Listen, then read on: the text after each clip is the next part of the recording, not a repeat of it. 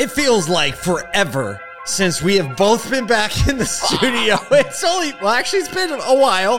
So today we're talking about the auto intel report that just dropped, a dropping EV price starter, and baller billionaires. Everywhere I go, the Baller billionaires. Who I is and who I be. Baller billionaires. Right? There's somehow that works into like the rap song that we're creating with the mashup of everything from the last 18 months or whatever. You know, we can do that. Baller billionaires. Baller billionaires. We'll get to it. We'll get to that story last since we're alluding to it so much. Welcome to Friday. It has been a strange week for a lot of people because of Memorial Day, so a different sales kind of day. It was also like the last day of the month in this week. There was some travel on our end. I think, generally speaking, people felt like this week has been compressed. Always. Anybody else? Show of hands. Show of hands. Actually, so I'm gonna throw this out there just as a note. So my wife and kids, they love to watch Back the Pod, and they'll watch it later in the afternoon. And my wife looks at me this morning and she goes, "Jack," so Jack's my son. She goes, "Jack, tell him about Wednesday." And I was like, "Tell him about Wednesday." And Jack goes, "Oh, Dad, guess what? Paul said it was Monday on Wednesday." Did I really? I guess so. We'll have to watch it back. But, you know, everything's Where all were we thrown when off we this week. recorded? We were in a hotel. So you were there? I was there and I forgot. I missed it. Oh, it's great. It's Monday, but on a Wednesday. It's on a Wednesday. Hey, for those of you that missed the stream yesterday, we use a platform called StreamYard, and we got through the whole episode, and then it realized it didn't have any audio, and then also didn't record to the cloud. However, it was running through. So it was a big mess. So we were audio only yesterday. So, you know, if you didn't. And look, here's the thing. If you've never listened to the audio only pod, yesterday would be the day to start because we got off of having that conversation, and Paul and I just feel like it was a really valuable conversation both for us and for the industry. So I would just say, you know, if you've never downloaded the pod, yesterday is the one that you might just want to go do and drop it on, you know, 1.5 speed, listen to us talk fast and get some of those insights, because it was just a genuine good conversation for us, and we'd love to share those conversations. Let's talk about the reason we're really here today. Let's go. It is National Donut Day. Of course. That is absolutely the day. Actually, I can't handle National Donut Day. When I travel, it's like everything sideways. My wife said this morning, she said, "What do you want for lunch today?" I was like, I don't know. Food just doesn't sound good right now to me. It's just, you know, you get that when you get to that point. And it's just travel food. Because sometimes if you work in the auto dealer world, travel food with dealers is usually pretty good. It's great. Yeah, without a doubt. But it's still just the way you wouldn't usually eat. Right. I'm terrible at that. Exactly. So if you like donuts, or even if you don't, you can get a free donut today at a lot of donut places. Yeah, so it was worth mentioning. So getting into some more serious news. So today we're going to talk about the June's Auto Intel monthly. What is it? The Automotive Ventures Auto Intel Report. Right. We're going to put that up.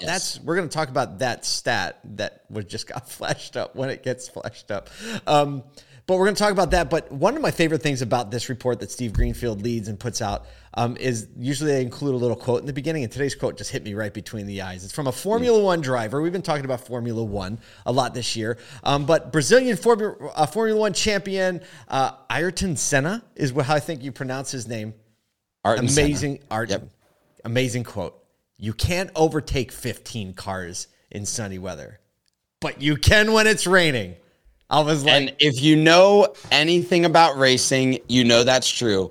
And also, like, the implications, I read that when you put it in the show notes this morning, and I was like, the implications of that currently in business are so dynamic. Mm-hmm. It's like, we talked about this yesterday. Literally every day, there's some level of change required. It's always rain. You know, our friend Brian Benstock, David Spizak, they keep saying this, like, fix the roof when the sun is shining. And from a just like industry level profitability, things like that, it's a very sunny world. But what rain means in racing is that there are the unknowns, that there are the things that can happen that typically wouldn't happen. Everything kind of slows down. The ground is leveled, right? Almost like everyone's playing on the same playing field. Your car, like the capacity of the car is a little bit less It's dynamic, Yeah. right? So all of that, like, everyone's got that base level of skill, right? Yes, everyone's exactly. pretty even when conditions are perfect. Yep. But when conditions aren't perfect is when you find out very quickly who are the actual drivers. Yes. Right? And you find out when it's raining and the economy's doing weird things and supply's doing weird things, you find out who are the actual operators, who are the actual entrepreneurs, right? Who are the people that aren't walking around confused, but they're walking around with purpose, and they're walking around with like, we haven't been able to get past this car, but they don't know how to drive in this. It's on now. Everything's out the window. So I thought that would just set a great tone for today's show. You could say it like this: market shares the opportunity right now, ladies and gentlemen. Oh my gosh. There you go. Let's get into the news, because the data that Mr. Greenfield lays out is always dynamic. So yeah, talk about it. So in his monthly report, it's linked up in our show notes. You really should get it. It's automotiveventures.com. So basically, he goes through a few things, and the first point we want to talk about is, and we can only cover a few things in this whole newsletter, but there is recommendations for companies and startups and young companies growing. So in automotive, there are a lot of tech companies. There are a lot of people moving and shaking in the shifting dynamic, saying with the market economic outlook, with markets doing what they're doing, there's still kind of dry powder financing capital available for startups. But saying that no one's ever regretted shifting their strategy and they see a recession or they see a downturn on the horizon. And they said shifting it to, and I quote, default alive. I was like, that's pretty stark. But saying like, hey, our whole purpose is shifting the strategy to how do we stay in business? Our business coach, Dave Meltzer. I was about to say, first rule of business. Stay in business. Stay in business, right? So I'm seeing that shift. And the converse point there is that from a dealership standpoint, dealers are still showing a lot of stability into the future because of the pent-up demand. Go ahead, Isaac. Throw the graphic on the screen. So it's looking like there's $2.9 million in pent-up fleet demand and 1.9 million, not dollars, units, 1.9 million units in retail demand, which equals 5 million units, right? Yeah, that's 5 million. And not just that, but think of the prioritization level typically in volume, and then think about what that does to the used car market in 12 to 18 months, which is the typical holding time of a lot of, right now at least, it used to be a lot shorter timeline, but the typical holding time of a lot of rental companies. And so it's not just new cars that continue to have pent up demand. It's this used car market for, newer model used cars. Yep, that's absolutely right. And so like there really is this element of like retail automotive is still looking very stable, right? Yes, although we have had record profits, and they forecast shows like they'll drop a little bit, but there's still going to be record profits if you take like the recent months out of the equation. And just in the demand alone, the economic situation looks very stable. The real question is like, will OEMs maintain production discipline? Big question. Right? Are we ever going to go back to 120-day supply? We sure hope not, right? Yep. And doing all kinds of crazy things with incentives. But that is the question to ask now. And everyone now says, yeah, we're never going back. And the verbal is we're never going back, right? Jim Farley, very clear, like we're probably not going to have ground stock. But man, I think some OEMs love some wholesale. I'll tell you that. A little human nature wrapped up in that. It's a little human nature, right? Yeah, we'll see. Yeah, so, look, it's a good time to be in retail automotive. If you're in a startup or if you're kind of living that life, don't say Steve Greenfield didn't tell you when it actually happens. Kyle, tell us about the Bolt. Talk about the Bolt. Oh man, this is really interesting because the Bolt has come out under scrutiny a lot of times, a lot of recalls. So there is. But I see the Bolt as like an OG. It is an OG. It was kind of like Leaf, then Bolt immediately. OG EV. There's a piece of content. OG EV. OG right? EV. But for the first time, the Bolt is approaching more of an affordability. So with all other vehicle manufacturers raising prices on vehicles, used car pricing going up, new EVs like Tesla, Rivian, all raising prices, we've got the Bolt going to start at $28,195 for the LT. Where it was almost $35,000. And the premium trim coming down over $6,000 from almost 39 to mid 32s. You think about that. It's like, That's a whole, it's like almost $100 a month in payment. It's almost a 20% price drop. I mean, that really flies in the face of all the conversations we've been having. So strange. Battery prices, right? Supply shortages. And for Chevy to make, I don't know. I think this is under talked about right now, honestly. Well, I think about this is who's going to be the first one to say, like, technology is advancing, which means we can, get prices more aligned, because you look at a lot of those like mid 30s, low 40s EVs.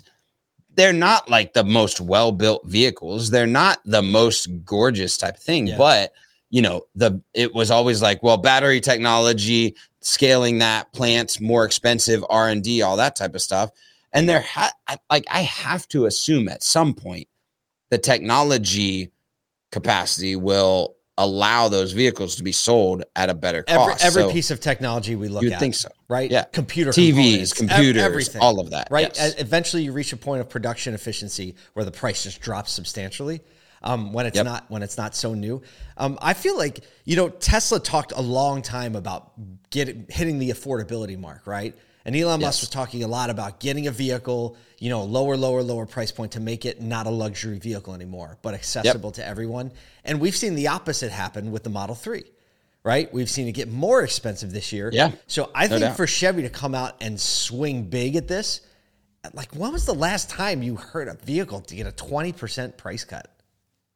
Not in the last 2 years, I can tell you that. No, for I mean, sure. incentives aside, because this is not an incentive. Right. This is a base price reduction. Full-on price reduction. Including shipping. Did you see that? Including shipping. Including shipping. So, including shipping. No dealer tax tags, license, right? We need some fine print in there. Right. No, so bravo to Chevy. I mean, this just goes to show us that just because the market narrative and the market dynamic is telling you, making you feel or tricking you into thinking like it can only be this way. Like GM just showed us, like, it's a lesson for all of us, for every entrepreneur, for everyone running a business, that like, if you focus on the right thing, you can still make changes in your business that are opposite of what the modern narrative is. And I mean, this one just smacked me in the face this morning. We only have a few minutes left because we are about to jump into the All Things Used Cars Clubhouse room. How can they get there? From this show?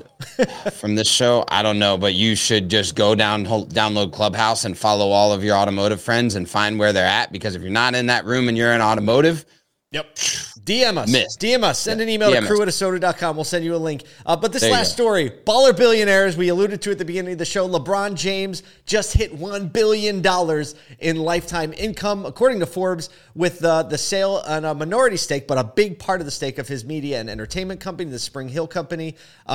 He sold a minority stake to a group of investors that includes like Fenway Sports Group, Nike, Epic Games, at a valuation of about $725 million. So he crossed the $1 billion mark. Like Gary Vaynerchuk's always like, what is the ROI of a basketball? It's like, well, for LeBron James, it's $1 billion. For me, it's nothing.